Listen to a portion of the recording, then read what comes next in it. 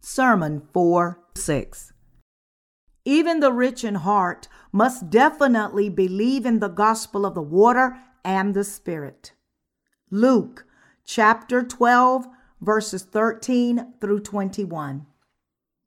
Then one from the crowd said to him, "Teacher, tell my brother to divide the inheritance with me." But he said to him, "Man, who made me a judge or an arbitrator over you?"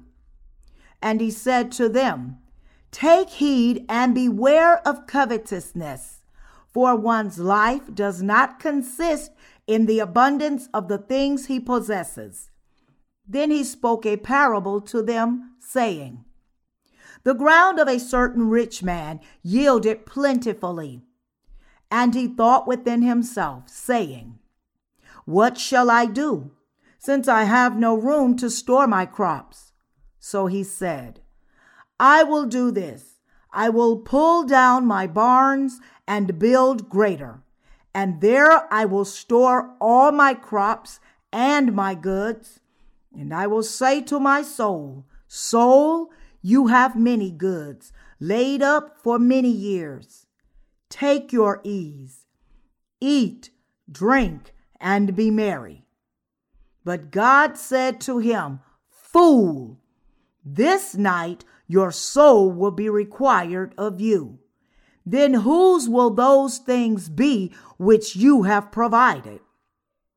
So is he who lays up treasures for himself and is not rich toward God." What happens when a person isn't interested in the salvation of his soul? We must hear and reconfirm the word every day in our lives. Otherwise, new faith does not grow even after a long time has passed. And as the land is cursed, even when the land receives the rain from the sky, if God does not let edible vegetables grow there, our spiritual life becomes stagnant like that when we do not have the reconfirmation of the word. We must be careful of these things.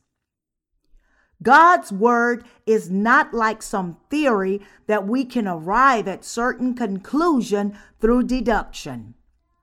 The Lord did everything through the word when he created the whole universe in the beginning. God said, "Let there be light," and there was light. And when he said, "Let there be the greater light and the lesser light," there were lights in the firmament of the heavens. Put differently, there were the sun, moon, and stars, and all the galaxies and the worlds in the universe through God's word. God said, "Let the earth bring forth grass, the herb that yields seed, and the fruit tree that yields fruit according to its kind, whose seed is in itself on the earth." And that's how the apple trees and pear trees came about. God spoke the word of authority to the chaotic earth. When God spoke, all the lands were overflowing with every kind of living creatures, all kinds of animals and vegetation, which were good in God's eyes. God speaks to us who have been born again. God nurtures us when we are weak, but we cannot continue to be a weak child forever. God told us that we must hear God's word, and our faith must thereby grow, and we must live with faith through the clear word of the truth. The Lord said, if a person does not live like that, and he continues to live in flesh, then that soul can only barely go to heaven. But he could not do the work of continuously giving birth to new lives on this earth. The Apostle James said, as the years of our faith become longer and longer, we need to become the practitioners of the word of the Lord and not be the ones who just profess to believe it by lips. It means that a person who truly believes in the word shall reveal his faith through his deeds. The scriptures say, the just shall live by faith. We have received the remission of sins through God's word and have become the righteous. If we believe in the word will come into us, and the Lord will make us the active people who are alive with the wondrous work of new life. I want you to confirm whether you really have such faith inside you. You must check whether you have the Holy Spirit in you and whether you have faith. I have received the remission of sins by believing in the gospel of the water and the Spirit. And I have served this true gospel so far by the grace of God. While serving the Lord like that, I have seen the wondrous works of many souls returning to the gospel of the water and the Spirit. However, I also feel that I often have shortcomings before the presence of God. I am sometimes distressed and frustrated as I see myself just barely walking with toddling steps like a little child without being able to express my faith even through God's word. I am sometimes distressed and frustrated as I see myself just barely walking with toddling steps like a little child without being able to express my faith, even though God's word is so clear to me and I have firm faith in my heart. I want to plow through this world surely and boldly with my faith before the presence of God. I want God to look at such a heart of mine as it is and bless me. And I want to stand even firmer than I have done until now before the presence of God. I have a heart of believing in the Lord and seeking God to continue to help me to believe in the truth and live a life of practicing the truth. I think you probably have such heart as well. I also believe that God will fulfill it exactly according to that believing heart. I believe the Lord will make you become better even in your spiritual life of faith, day by day. There is something more precious than the flesh. I came to realize that our soul is a precious thing for us humans. It is difficult for a person to even digest food when he becomes old. We feel happy when we have delicious food and our stomach is full. However, the body feels painful when it suffers from indigestion. Similarly, a person feels distressed in his heart because of sin and has thoughts of committing suicide when it becomes serious. I agonized much because of my sins. I was always distressed because of sin while living in this world. As I looked at the sky and the other people, I always had a wishful thought.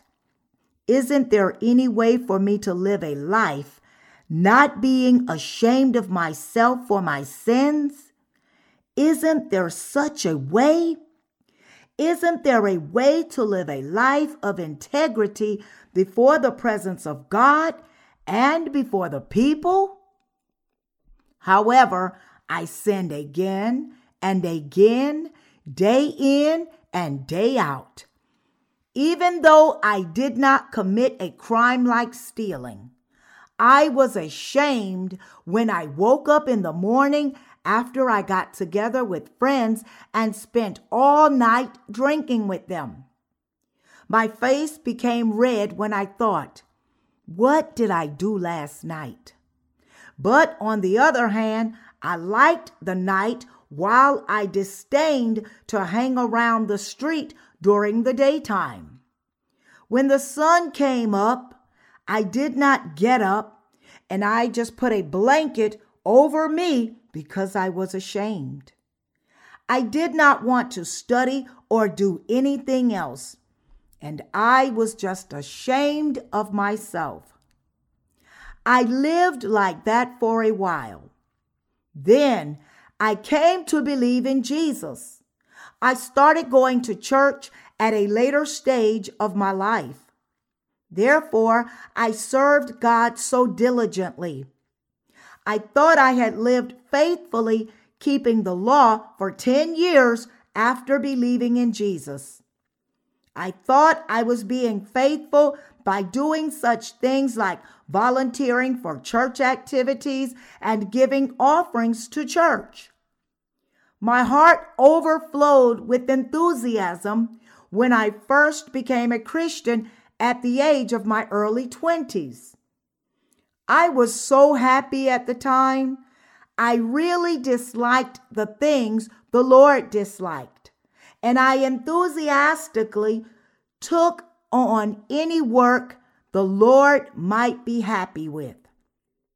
Therefore, I was given the position of the leader of a young men's association and the leader of the evangelical team. I did that for 5 years, and I had lived out my faith very earnestly.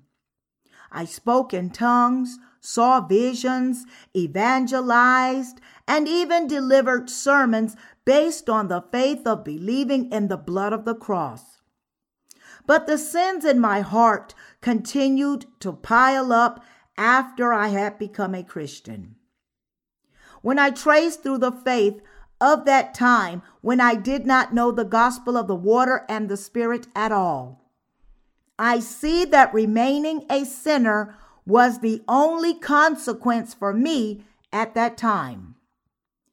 After 5 years had passed since I first started going to church, I was able to know the rituals and administration of a church very clearly. However, the only thing that accumulated in my mind was always the thought that I was a sinner. The 10 Commandments say, "You shall not commit adultery." And I turned my head from women because I thought that it meant that we should not even look at women. But is that possible?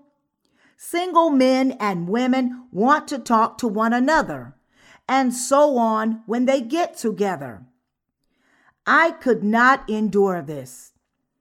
I was especially more distressed because the denomination I belonged to was so legalistic. Therefore, after 5 years had passed since I first believed in Jesus, I came up with a brilliant idea as I looked for a way to go on a date without committing sin. I brought together all the leaders of the Young Men's Association in every church of my denomination and told them to speak their mind honestly. I said, "We want to have a romantic relationship, but we can't. It would go against God if we really had such relationships. Therefore, let's get together at the marketplace. Let's have something delicious to eat and go to a theater as a group afterwards? Would you say that it is a sin if we went around sightseeing and other things in a group? When I told them this, the other leaders from each young man's association agreed it was a good idea. Therefore, we set a date and decided to meet in my office that was in the 3rd floor of the student department store at that time. We all got together on that day, and we went out to eat, went to see a movie, went to a park, and played together. I lived like that for 10 years, and as sin piled up in my heart during those 10 years, the sin could not be resolved with the blood of the cross. It was good when I first believed in Jesus, but it was not like that as time went by. I was distressed because of the sins I had committed. It seemed I had miscalculated thoroughly as I thought. Why did I believe in Jesus so early?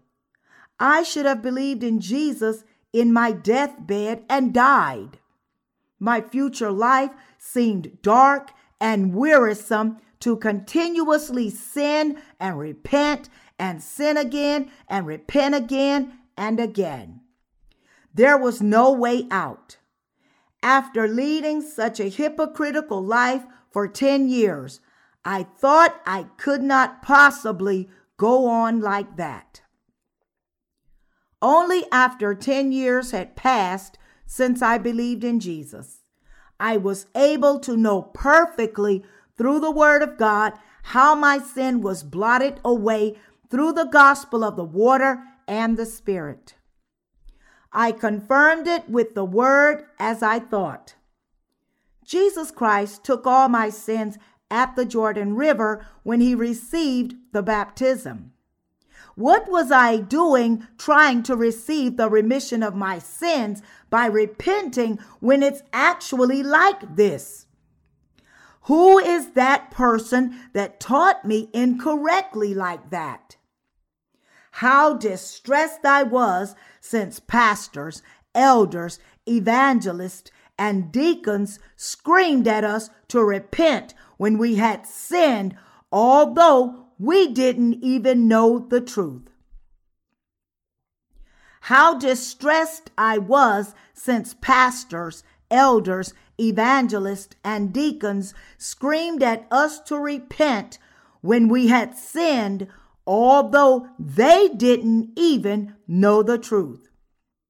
However, as the Lord said, most assuredly, I say to you, unless one is born of water and the Spirit, he cannot enter the kingdom of God.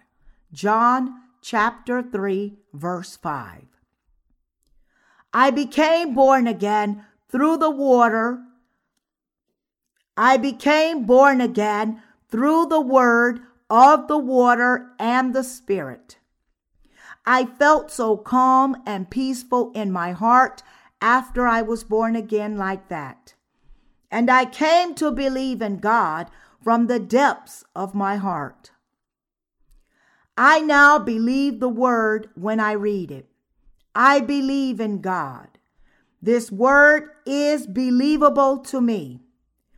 I have come to understand what this word is talking about. I can discern whether a person has received the remission of sins or not.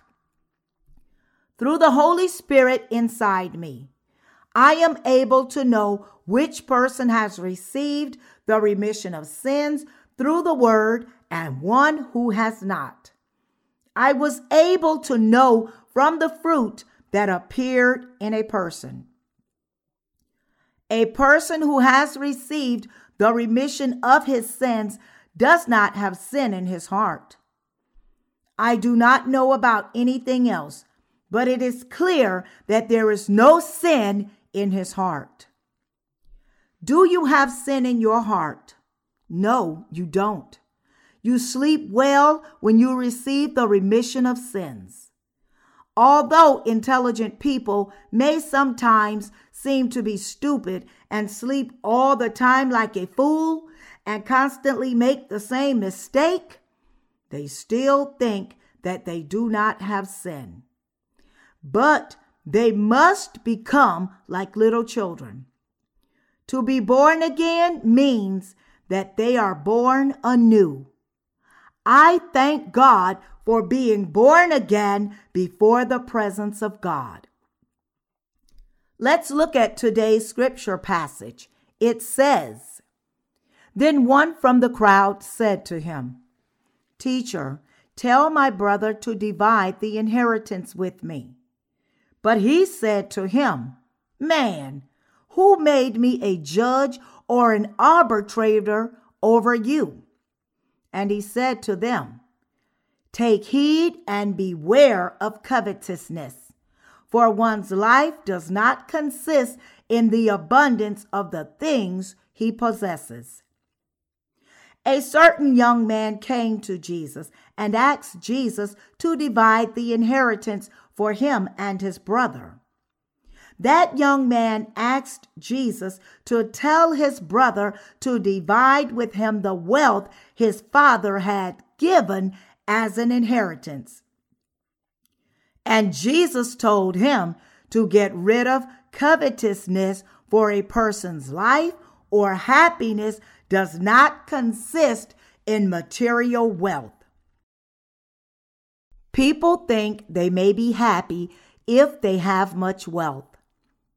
People think they can live happily in this world or the next world if they have many worldly possessions. But that is a big misunderstanding. A person does not have eternal life, nor is he happy just because he has much wealth. One cannot go into heaven just because he has much money. A wealthy person also goes to hell if he dies with sin. You may know the parable of a wealthy man and a beggar, Lazarus. Lazarus went to heaven, while the wealthy man went to hell. Material wealth cannot make a person enter the kingdom of heaven. A person does not earn eternal life through material wealth, and he does not go to the kingdom of heaven through material wealth. One day, a rich man came and asked Jesus, "Good teacher, what good thing shall I do that I may have eternal life?" After sharing some words with him, Jesus told him, "If you want to be perfect, go, sell what you have and give it to the poor, and you will have treasure in heaven, and come, follow me." Then he went away sorrowful, for he had great possessions. As the rich young man thought material wealth was important, many people in the world these days think they can live happily in this world if they just have material wealth. People think they will be allowed to enter the kingdom of heaven if they just go to church, offer up a lot of material things, and build some church buildings. We see many people with such thinking. Maybe you also have desire in your heart. I mean that such covetousness has taken root in your hearts if you think, "I believe in Jesus to be blessed, so I will live well without Jesus once I become wealthy." However, our Lord said, and he said to them, "Take heed and beware of covetousness, for one's life does not consist in the abundance of the things he possesses." Let's look at the word from the book of Genesis, chapter 2, verse 7. It says, "And the Lord God formed man out of the dust of the ground, and breathed into his nostrils the breath of life, and man became a living being. What is the origin of human life? It says that God breathed life into the person and he became a living being, a living spirit. Man's eyes started blinking and arms and legs started moving after the living spirit went inside him. Our life cannot be found in any sort of wealth. A person's life is not in his wealth or lack of wealth. Our Lord is saying that our life is in God's hands and that we do not live and die based on material things. Where is our life? It is in God. Our life in flesh is in God, and our living eternally is also in God. And our thinking, feeling, heart, and our very soul all are in God's hands. Our receiving of the remission of sins and becoming righteous before the presence of God, and our physical body and emotion continuing to live on after receiving Holy Spirit are all in God. We must receive the remission of sins if we want to bring our souls back to life. A person's emotion becomes dull when he has sin in his heart and he goes into a state of death. However, a person's emotion becomes sensitive if he does not have sin in his heart.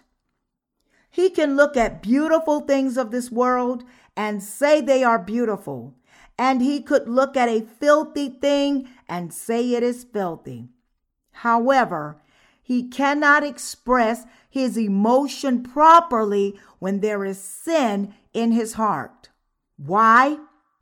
It's because there is sin in his heart, and his filthy heart cannot feel the beauty of a beautiful thing. A person's physical body and life is given by God. We have life now because God has not taken our life. This is such a simple truth, but people do not know this. People's life is not in some covetousness, but it's in God. A human has become a being that never dies because God breathed life into his nostril. A human has become a being that never dies because God breathed life into their nostrils. A human became a being that lives forever without dying in hell or heaven, thanks to God. A person is born to this world once and dies once, and then there is judgment. A human is not merely a piece of flesh that ends up being slaughtered in time like livestock. A human dies and then comes alive again with a new physical body. God brings them alive. The Bible says that God brings them alive spiritually and physically. It said that he would resurrect the righteous and the sinners, and then God judges them. God makes us so that we could live eternally. God will resurrect even the physical body to life and then send people who have sins into the eternal fire that will never be quenched. And he will send people who do not have sin to the eternal kingdom of heaven to live an eternal life. Every human being will be treated like that. What is our human life? Although our life is like a fog that disappears in no time as sun rises, what kind of beings are we before the presence of God? How were we created? And for what purpose were we created? God created us as beings so that we could live eternally. God gave us life as He created us. We must understand clearly about our life, and we must understand clearly for what we must live this life. I am saying that we do not live our life for the material things that we see and feel. By what reason do we live our lives? We live this life due to God who created us.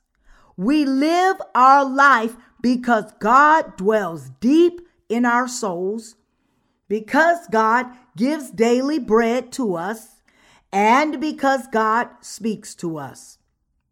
We can get up in the morning and we can have worship service like this because God has not taken our lives. If God took the life from our nostrils when we are asleep, then we would become like a fog from that moment and die.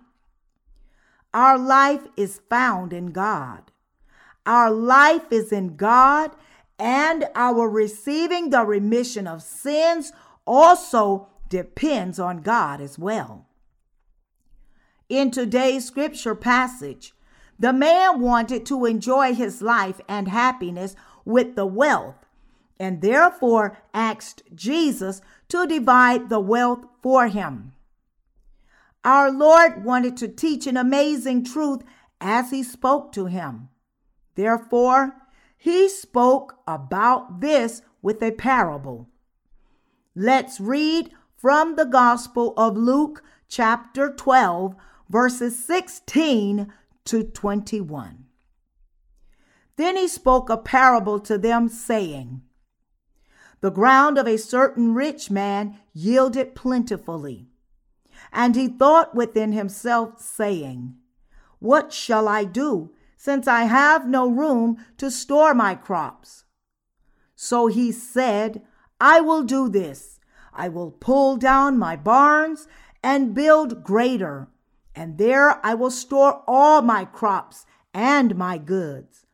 And I will say to my soul, Soul, you have many goods laid up for many years. Take your rest. Take your ease. Eat, drink, and be merry. But God said to him, Fool, this night your soul will be required of you. Then whose will those things be which you have provided? So is he who lays up treasure for himself and is not rich toward God. The Lord said, So is he who lays up treasure for himself and is not rich toward God. We must look at the part about who the rich person toward God is through the word. Who is the person that is truly rich before the presence of God? A rich person is the person who has received the grace of God. People who have received much grace and blessings from God are the rich people spoken of here. People who have the faith of believing in God in their hearts are the rich people. A person who has God's word in his heart is the richest person, richer than a person who has many worldly belongings. Who is the rich person spiritually? A person who has the faith of knowing and believing the things Jesus Christ has done for the people are rich people. Do you know and believe the work Jesus Christ has done for you? Do you have the faith in your heart? Do you know all the work God has done for us? The work Jesus Christ has done for our souls, and how specifically he has blotted out our sins? The people who know these facts are the people who are rich in their heart. People who have material wealth are not the rich people.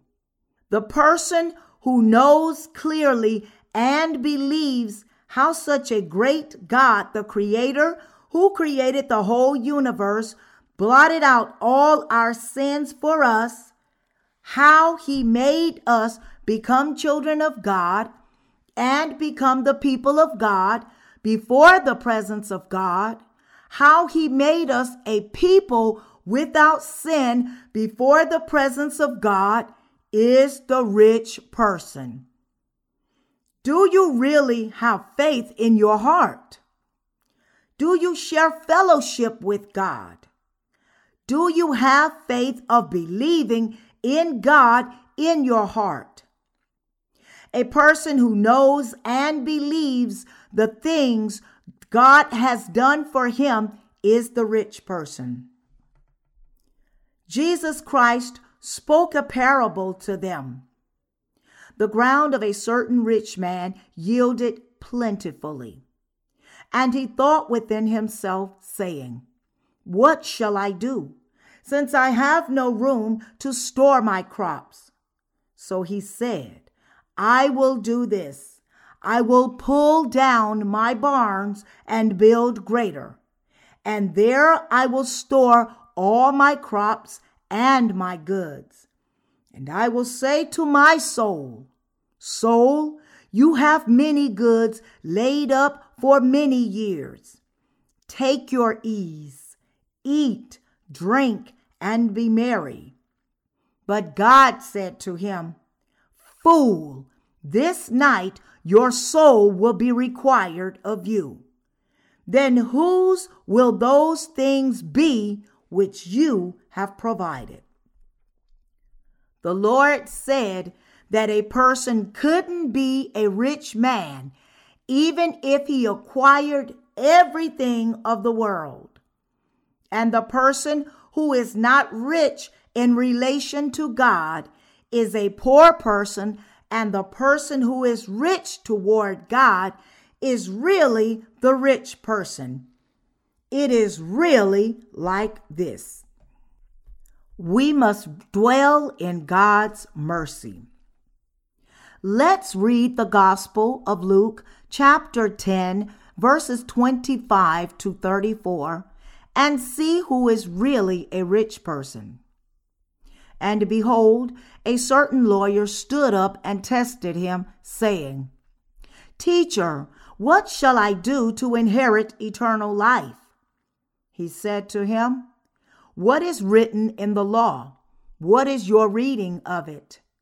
So he answered and said, 'You shall love the Lord your God with all your heart, with all your soul, with all your strength, and with all your mind, and your neighbor as yourself.' And he said to him, 'You have answered rightly. Do this, and you will live.' But he, wanting to justify himself, said to Jesus, 'And who is my neighbor?'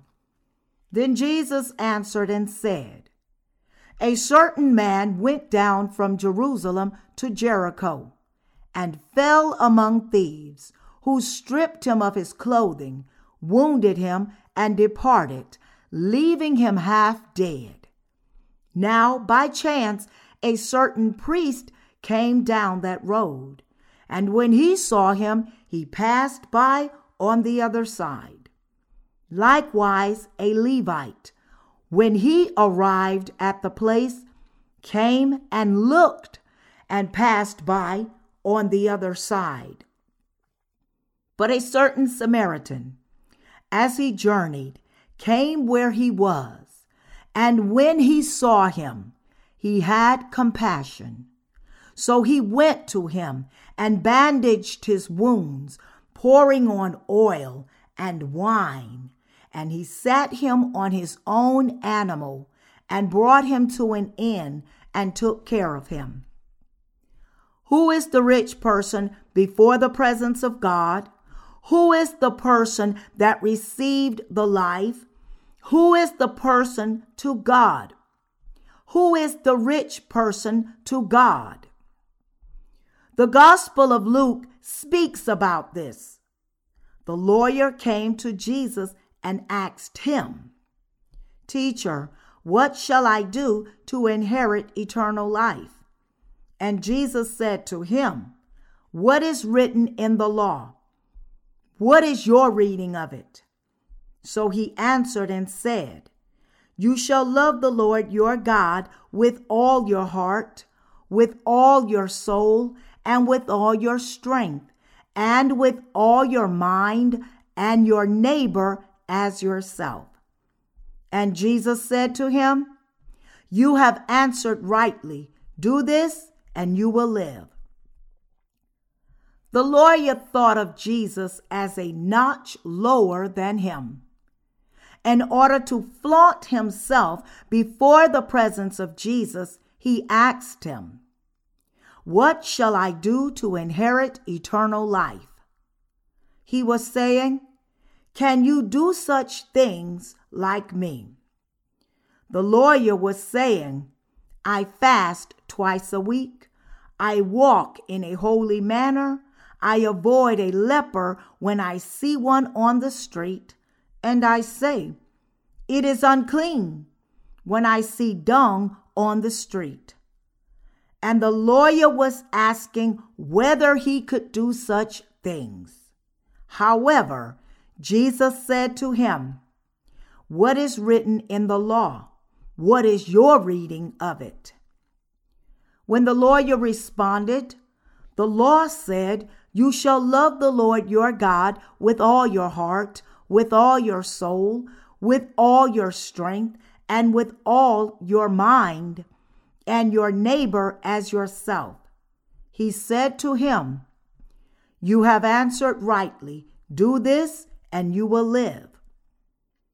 We human beings may be lacking in everything, but each one of us has at least one or two things which we are good at. Like a Korean proverb says, even a maggot has one ability to roll over. Each person has one or two unique abilities that other people cannot do well. At times, some people boast of such ability and say, "If there is anyone who can do this like me, step forward." When we look at people who believe in Jesus, they may not live exactly according to God's will, but it does not mean that everything about them is negative. They have negative things, but they also have good things as well. I have never missed an early morning prayer meeting until now. I missed it once because of my father's funeral. Besides that, I have never missed one. And someone may boast about never missing a Sunday morning worship service, and another person may also boast and say that he has never committed certain particular sin. I am saying that everyone has something to boast about before the presence of God in his own way. You might say, "What shall I do to inherit eternal life?" Would that be possible if I lived more faithfully? Would that be possible if I believed in Jesus and did a little better? Since the scriptures say, "You shall love the Lord your God and love your neighbor as yourself," it should be possible if I try a little harder, right? I should be able to go to heaven, right? We live in this era, and the lawyer who challenged Jesus long ago are the same. When we get right down to it, we also are like that lawyer. Each one of us is that lawyer in one's own way. My wife continued to go to the early morning prayer meetings even just after getting married to me. I could not say anything about going to prayer early in the morning. The scripture said we should pray without ceasing, and I could not say something about that while I slept. She was not there when I reached for her at dawn. So I get up about 5 in the morning and also went to pray at early dawn. But she was already there when I got there. I thought she would stop after a day or two, but she went every morning. She was there whenever I went there in the morning. Therefore, I gave up and I came thinking, my wife always goes to the church at 2 a.m. All such things become one's righteousness. She might not think like that, but I would have thought, try to do it like me. I attended a theological seminary at the time, and I would have surely thought like that. All the people are lawyers in their own way, and I am also like that. My heart feels fluffed up with pride when I go to the early dawn prayer meeting at 4 a.m. in the morning. When I go to the early prayer meeting at 4 a.m. and see people coming at 5 a.m., I think to myself, that's all you can do?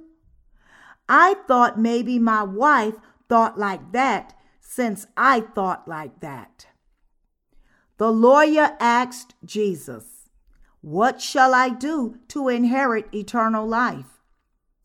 People believed in Jesus and do this and that and try hard to get a ticket to the kingdom of heaven. However, what did Jesus say to us? He said, what is written in the law? What is your reading of it? The most important thing is how we are reading the law and whether we are following the law. A young lady came to the revival meeting that I was leading last week. I asked the young lady, how long have you believed in Jesus? And she said she had believed for about 10 years. Then when I asked her why God gave us the law, she answered without hesitation that it was given to us to keep it. Did God give us the law for us to keep it? If we could keep the law that was given to us, then it cannot ever be God's law. Let's say we gave a law to any old dog and the dog was able to keep it thoroughly. Then that is not a law. The book of Romans, chapter 3, verses 19 and 20 say, now we know that whatever the law says, it says to those who are under the law, that every mouth may be stopped and all the world may become guilty before God. Therefore, by the deeds of the law, no flesh will be justified in his sight. For by the law is the knowledge of sin. You are the sinners. You are the sinners because you cannot live according to this law. God is saying that he gave us the law to make us understand this fact. God gave the sacrificial system of the tabernacle right after giving the law to Moses. Because God knew they could not live according to the law, God gave them the sacrificial system so they could definitely receive the remission of sins. How we read the law is important. People commonly think they read the law correctly and that they keep it properly. However, they do not keep the law properly, and there isn't anyone who can keep it properly. There is only one person, Jesus Christ, who could keep the law perfectly. He said, "Do not think that I came to destroy the law or the prophets. I did not come to destroy, but to fulfill." We are all sinners under the light of the law. All the people have committed sin, and all the people have many iniquities. We were people who have many iniquities until we die in our old age. But our Lord tells us about our sins and his judgment through the law. The Lord took all our sins upon himself at once through the baptism and took the sins of the world to the cross and received the judgment in place of mankind.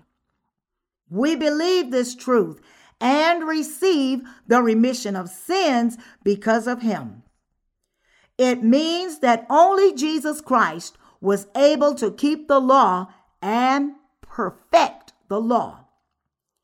The law tells us to love God and your neighbors as yourself.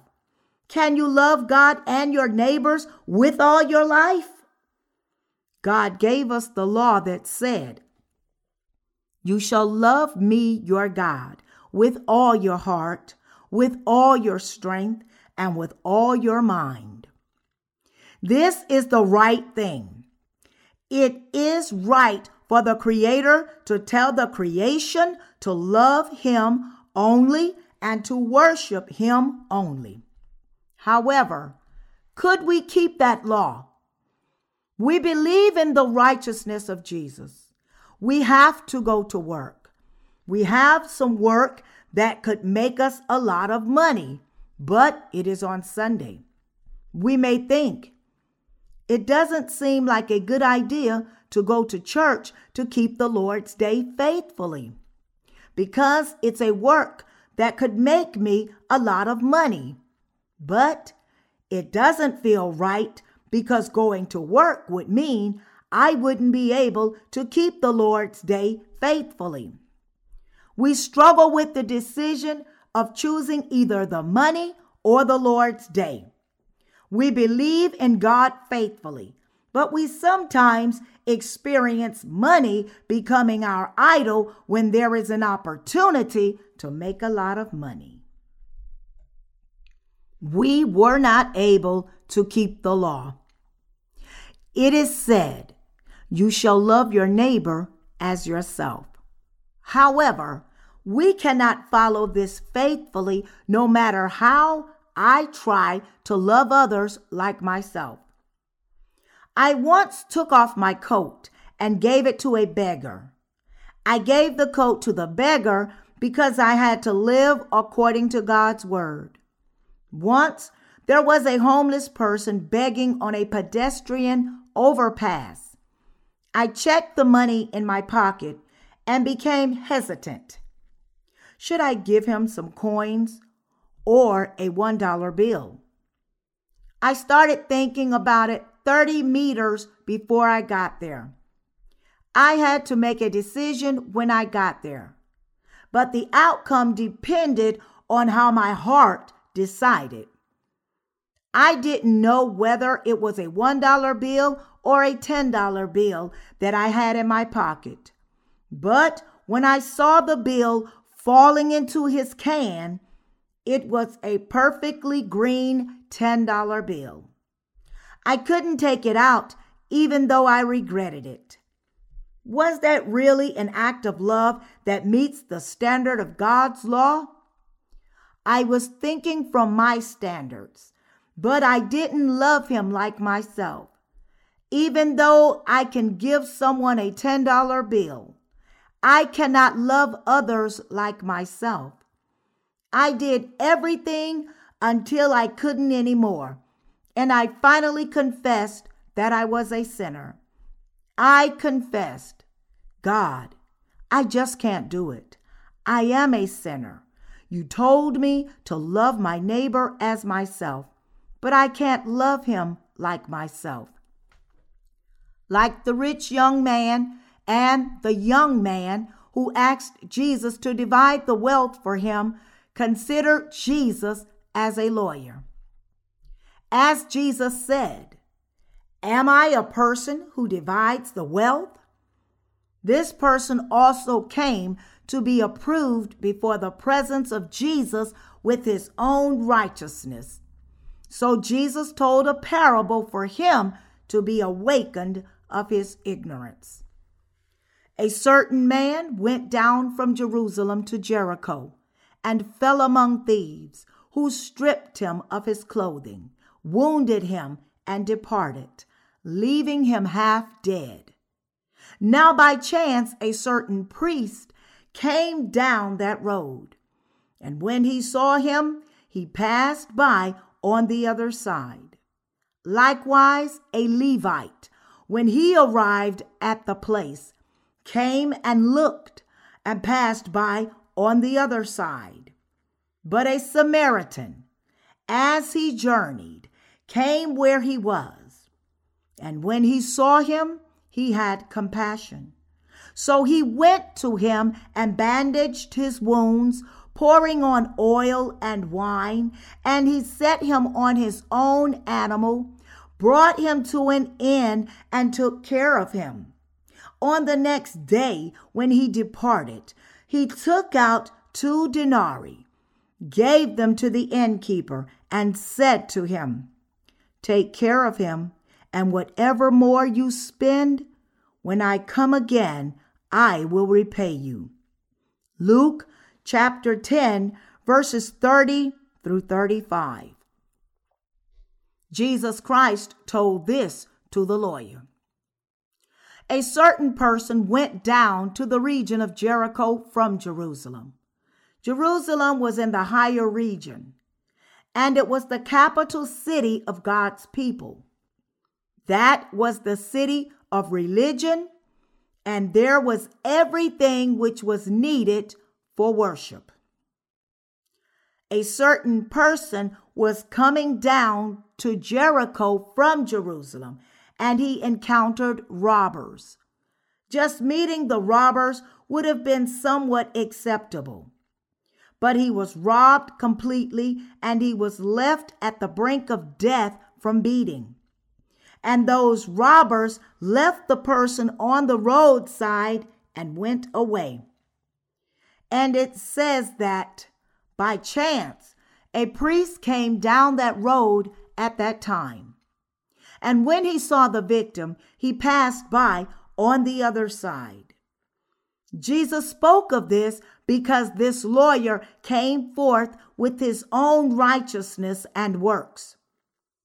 Jericho was the city that means fragrance of the world, and Jerusalem means the city of religion.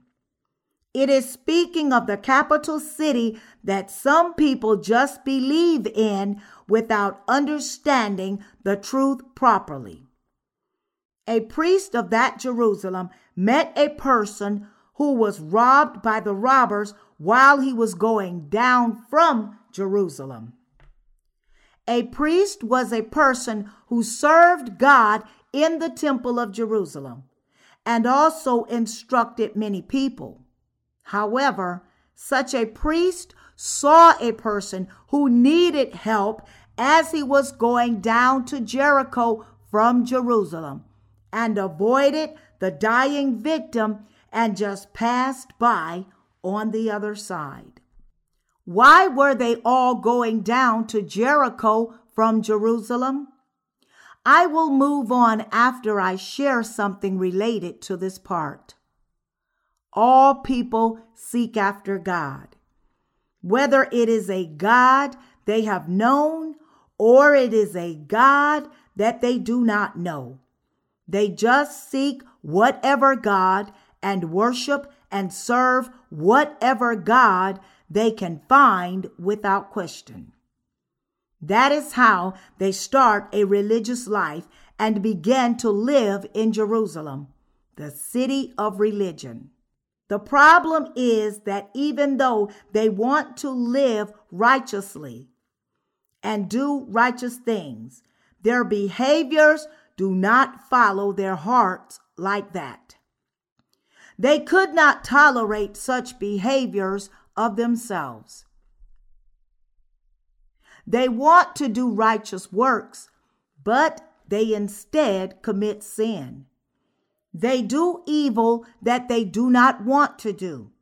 They fall for the world and do fleshly things. They fall for the world and do fleshly things. They discover themselves slipping to the fragrance of the world, that is, the corrupted world. This is the common route that all religious people cannot but follow. Coincidentally, a man was going down the road when the robbers attacked him and took off his clothes and left him almost dead. That the robbers took his clothes off means that Satan, the devil, took off our righteousness. Sin takes off our righteousness. Sin takes off our own righteousness. Some people think they do not commit any sin, but everyone commits sin while living in this world.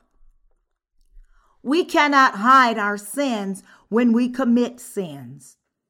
Our hearts come to the doorsteps of hell, and fear prevails over our hearts. Our boastful things, our impudent things, and holy things all disappear, and only sins remain. We could do 10 things right, but all things that we have done right disappear when we sin one time. That's why we cannot avoid the judgment of God. A person goes to hell if he cannot keep the law perfectly 100% and violates even 1%. Satan, the devil, makes people sin through the law. Satan makes people boast for the things they do well. Satan tells us to live a virtuous life and live righteously and says that this is the right thing to do. However, what does God say? God says, you cannot do righteous things. You are corrupted beings. You are a mass of sin. You are a mass of sin that is born with murder, fornication, jealousy, dispute, theft, covetousness, and foolishness. Therefore, you are beings who cannot do the righteous works. However, Satan the devil tells us you can live righteously if you try a little more. You can become a god if you just try a little harder. However, a totally opposite phenomena happens to every religious person. Everyone wants to live ethically and righteously. However, when we look into it, everyone cannot but commit sin. Everyone is a robber and a thief. Even so, Satan the devil encourages people to live ethically. That's why some say religion is addictive. People try to live righteously when they go into religions. However, they cannot live righteously. So what does God say? He says, "Come and receive the remission of sins, since you are a mass of sin. Come, and I will blot out all your sins."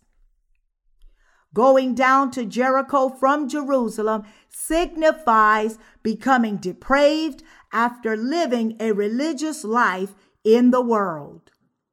We become corrupted because we are a mass of sin. As a mass of lead sinks naturally when we throw it into a lake due to gravity, we have no choice but to sin naturally because we have been born with sin. A mass of lead sinking in the water cannot rise above water no matter how it tries to huff and puff. That is the truth. As born sinners, all human beings cannot help but sin and go to hell due to that sin. That is the truth spoken in the scriptures. That's why they go down to Jericho from Jerusalem. Humans become depraved because they have been born as sinners.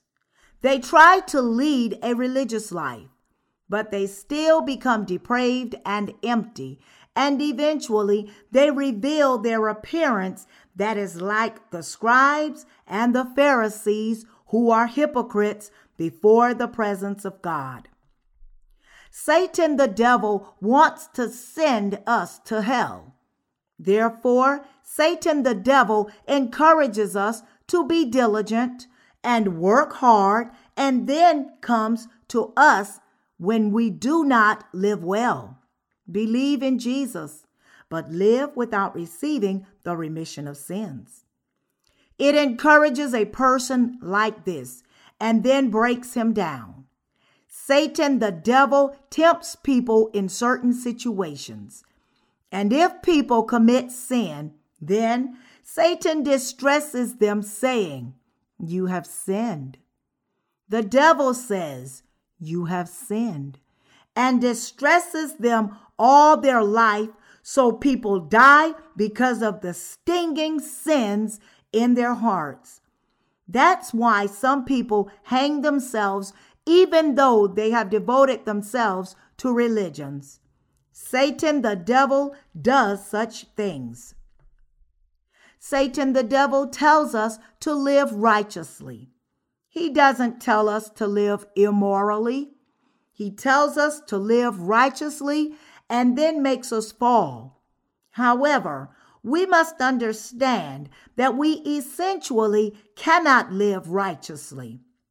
We cannot help but sin because we are a mass of sin. Leaves bud out and flowers blossom from an apple tree and bears apples soon thereafter. As trees bearing fruit like this, it is the principle of life that we human beings also cannot help but sin, even if we do not want to sin. We cannot help but sin naturally because we have been born with sin as the descendants of Adam. How can human beings who have been born with sin live without committing sin? We sin while we live in this world. Sin does not disappear just because we cut out every bud of sin. We have to change our reality itself. A human has to be born again, anew. One becomes a child of God only when he receives the judgment for the sin and become born again. However, every religion tells us to live ethically. It tells us to live diligently. I am not saying that all religions are bad unconditionally. I am just saying all religions tell us to live ethically. However, that is Satan's snare. All human beings are deceived because they do not know this. It is the same in Christianity. If they say that we live faithfully when we believe in Jesus and tithe faithfully, keep the Lord's day faithfully, live obediently according to the 10 commandments, even though there is sin in our hearts. But is that true? No, it's not. People are led to death. Even if we try to live righteously, because we were really deceived by Satan the devil, all our righteousness suddenly breaks down when we live without knowing that we essentially are people who cannot help but sin. We had believed in Jesus even when we did not know the gospel of the water and the Spirit. Then we should have been righteous people who had received salvation from sin. But we were actually sinners because we did not believe in Jesus properly. If we had met Jesus properly, then we would have been the righteous. But we just did not know this. When a priest was going down to Jericho from Jerusalem, who did he see and passed by on the other side of the road? He saw a person who was attacked by robbers and just passed by. A Levite also saw the man attacked by the robbers, bleeding all over his body, but he also avoided him and passed by. Jesus trashed the word of the lawyer with the parable. He was actually saying, you are the one who would act like that. You tell others to live a good life, but when your friend is really attacked by a robber and is dying, you would help so that you will be lifted up with honor if he has not been beaten too terribly, and he would become better with a little treatment. But you are a person who would not do the righteous thing if it would not profit you, aren't you? Jesus was saying to every Christian, you are one such person. There also are Levites and priests in today's Christian communities. It is referring to many religious people in the New Testament era who are acting like leaders without receiving the remission of sins because they have not been born again and have not received the Holy Spirit in their hearts.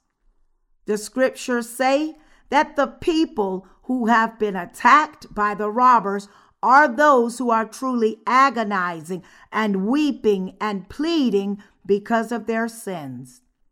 However, the Levite and the priest who supposedly believe in God and claimed to do righteous works just passed him by. The Lord said to all the humanity, there is none righteous, for all have sinned and fall short of the glory of God. There is none righteous, no, not one. All have sinned, and there is none who does righteous works. However, the scriptures say, but a certain Samaritan, as he journeyed, came where he was, and when he saw him, he had compassion. So he went to him and bandaged his wounds, pouring on oil and wine. And he sat him on his own animal, brought him to an inn, and took care of him. Who is the certain Samaritan spoken of here? The certain Samaritan is the person who came from afar, not a person from the city of Jerusalem. That person was traveling on his own animal when he saw the person who was attacked by the robbers. So the Samaritan went to him and poured oil and wine over the wound and bandaged his wounds and saved him. And the Samaritan took him to the inn and took care of this person. Who shall save us, the sinful humans, from all sins? Who makes our hearts prosperous and gives eternal life? It's Jesus who gives such blessings to us. He came to this world and saved us. Wine signifies joy and also the blood of Jesus Christ. Everyone should receive the judgment of God and go to hell. Everyone should receive the curse of suffering and the penalty for the sins he has committed.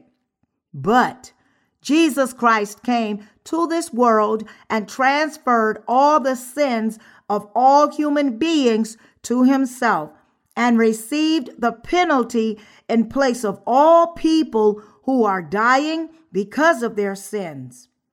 Therefore, the person who was attacked by robbers rose again. Oil implies the Holy Spirit. You probably know about the sacrifice offering of Cain and Abel. Abel offered up the firstborn of his flock and of their fat. Genesis chapter 4, verse 4. That oil or fat is very important. Jesus Christ wanted to save us, and the name Christ means the one who has been anointed with oil. He came with 3 duties of the prophet, the king, and the priest, and fulfilled all the prophecies spoken by the prophets in the Old Testament. And as the high priest of the Old Testament, transferred over all the sins of the Israelites at once. Jesus Christ came to this world to blot out all the sins of the people. And as the king, he came as the anointed one in order to save his people from their sins. Jesus Christ is the very Samaritan in today's scripture passage. He came for the person who has been attacked by robbers. He was born to this world to do the work of saving all humankind. And he was baptized by John the Baptist when he was 30. The Gospel of Matthew chapter 3, verses 13 through 15 says, Then Jesus came from Galilee to John at the Jordan to be baptized by him. And John tried to prevent him, saying, I need to be baptized by you, and are you coming to me? But Jesus answered and said to him, Permit it to be so now, for thus it is fitting for us to fulfill all righteousness. Then he allowed him.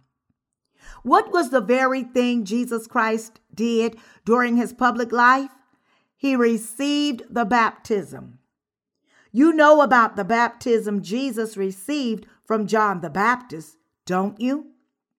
Do you know why Jesus Christ received the baptism?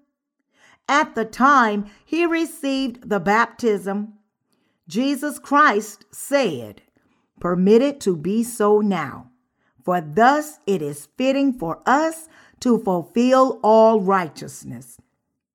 He was telling John the Baptist to baptize him, since it is proper for him to take over all the sins by receiving the baptism.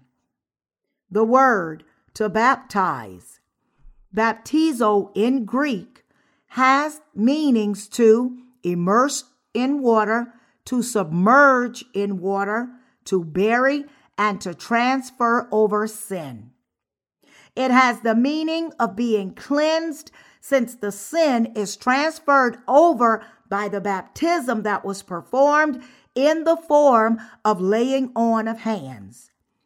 It means that the sins in our hearts are cleansed and blotted out because our sins have been transferred over to Jesus Christ. This person who was attacked by the robbers no longer had to suffer again due to sin, because all our sins have been transferred over to Jesus Christ once and for all. Jesus Christ then received the penalty to atone for all our sins with his blood. Jesus received the baptism like this in order to fulfill all righteousness. Jesus explained the reason for receiving the baptism from John the Baptist in Matthew chapter 3, verse 15. And it is said that it was proper for him to receive the baptism in order to fulfill all the righteousness of God. Jesus came to this world and blotted out all the sins of us humanity in order to fulfill all righteousness. Jesus received the baptism at the Jordan River, the river of death, in order to fulfill that work. The baptism we have received and the baptism Jesus received is different. Jesus Christ received the baptism in order to take the sins of all people upon him.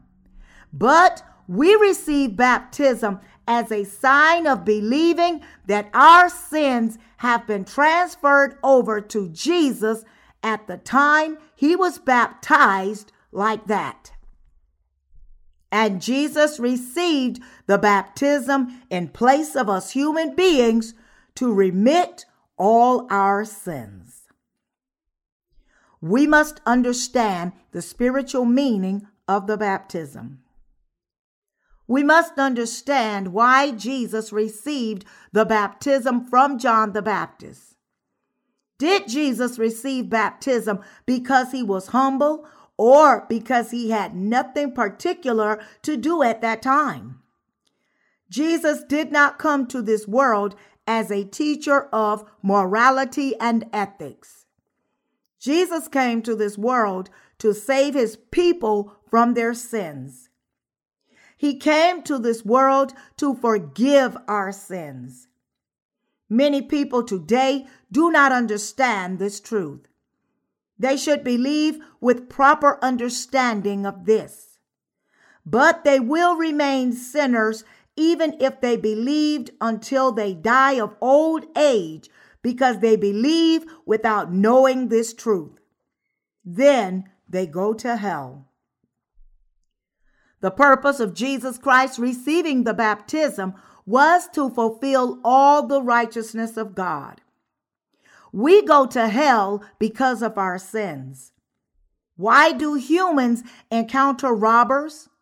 Why are we attacked by Satan the devil? Why are we unhappy in spite of the fact that there is much to eat in the land?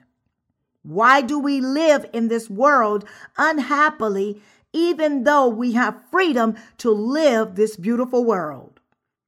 It's because of our sins.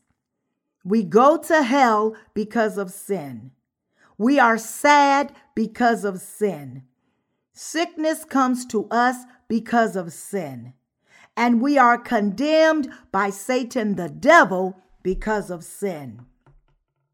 But it is appropriate for Jesus Christ to blot all such sins of ours. Jesus Christ came to this world to blot out all our sins of the humankind. What is the thing that truly saves the person who was attacked by robbers? We were people who had encountered such robbers. But how did we receive salvation, and what is the evidence of our salvation? We did not receive the judgment, and we became the righteous because Jesus Christ took all the sins of us humanity upon his body and received the judgment in place of you and me by being nailed to the cross. That is the evidence of salvation. We have become sinless children of God through these works Jesus has fulfilled. We have become children of God without sin before the presence of God. We must believe in Jesus with clear understanding of who Jesus is. It's not okay to just attend church with the Bible at our side without even knowing Jesus Christ. Jesus took all our sins upon himself and received the penalty for them at the cross in place of us. And then Jesus resurrected on the third day after dying on the cross.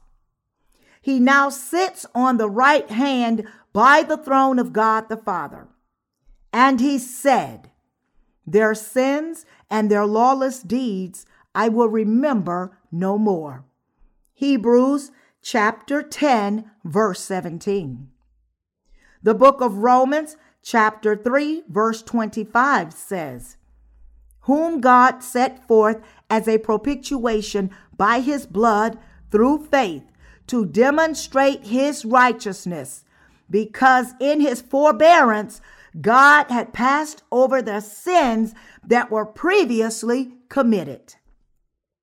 And it means that people who were enemies of Jesus were made to have peace with God because God has transferred all their sins over to Jesus and made Jesus receive the judgment and die in their place. Jesus received all our sins and died on the cross, and thereby received all our judgment in our place. And then he was resurrected on the third day from his death, and now sits at the right hand of God the Father's throne. If there is a beginning and an end of the creation of the universe, we have believed in God with the proper understanding of Jesus Christ in this world that we do not know how much is left before that end comes.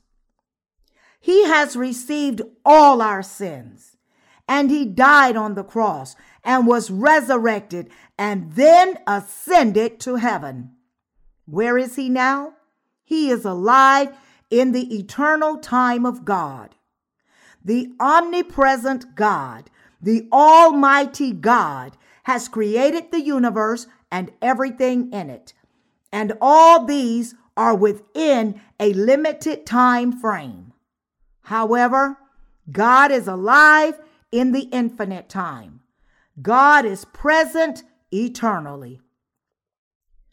God sits in the eternal time dimension outside the world as he took all the sins of the world. It means that he has remitted away all the sins of the past, the present, and the future already. To pass over something means overlook something. We must move on with correct understanding of the meaning of the word. Jesus did the righteous work. He took over all the sins of everyone, and he did not omit anyone's. Those who believe in the work that Jesus Christ has done become righteous, and the people who do not become sinners. Jesus blotted out all the sins of all the people. A person who believes in this truth is a righteous person and shall go to heaven due to the righteousness. A person who believes in this truth is a righteous person and shall go to heaven due to that righteousness. But a person who does not believe is a sinner, and he will go to hell because of the sin. There is no merit. Jesus Christ came to this world and took all our sins upon him and shed his blood on the cross. This means that he poured oil and wine over the wound from our sins and bandaged the wound and set us on his animal and brought us to the end and took care of us. He gave us life. How do we attain new life? We receive eternal life by knowing and believing the work Jesus Christ has done for us. The people who believe in this are wealthy people. knowing and believing what Jesus has done for us is the truly wealthy thing for our hearts. Who is the one that has made our hearts truly wealthy? It's Jesus Christ. God the Father becomes our Father when we believe the work Jesus has done for us. Our hearts truly become wealthy when we come to know Jesus has clearly blotted out all our sins. In the scriptures, a truly wealthy person is the one who is wealthy toward God, not the one who has much material wealth in this world. A person's life is not in some material wealth. Rather, a person who has been born again through our God, Jesus Christ, receives new life, become a child of God, a righteous person, and a person who shall go to heaven. God said that such a person is the one who shall be protected in this world and receive the blessing before the presence of God.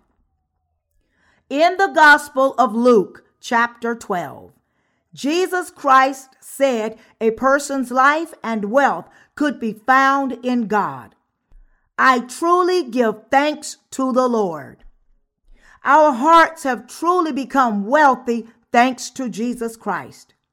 Therefore, I want you to be thankful for the blessing of new life and live diligently in this world. I want you to live a wealthy life through God's salvation. I do not want you to live life half-heartedly. Do you truly have the faith of believing in Jesus Christ in your heart? Has Jesus Christ definitely remitted away all your sins? Have you received the remission of sins perfectly? We do not have sin because Jesus Christ has blotted out all our sins, not because we have done something good. We have come into his blessings through the faith of believing in the work Jesus Christ has done. We give thanks to the Lord. It's proper for the people who have already received the remission of sins to give thanks to the Lord. And people who have not received the remission of sins must first receive the remission of sins in their hearts just by listening to the gospel for 30 minutes. What is a new life? What is being born again? Your hearts become totally inspired when you hear such things for just half an hour. I give thanks to God who works through his church in this world. I give praise to the Lord who has given riches in our hearts.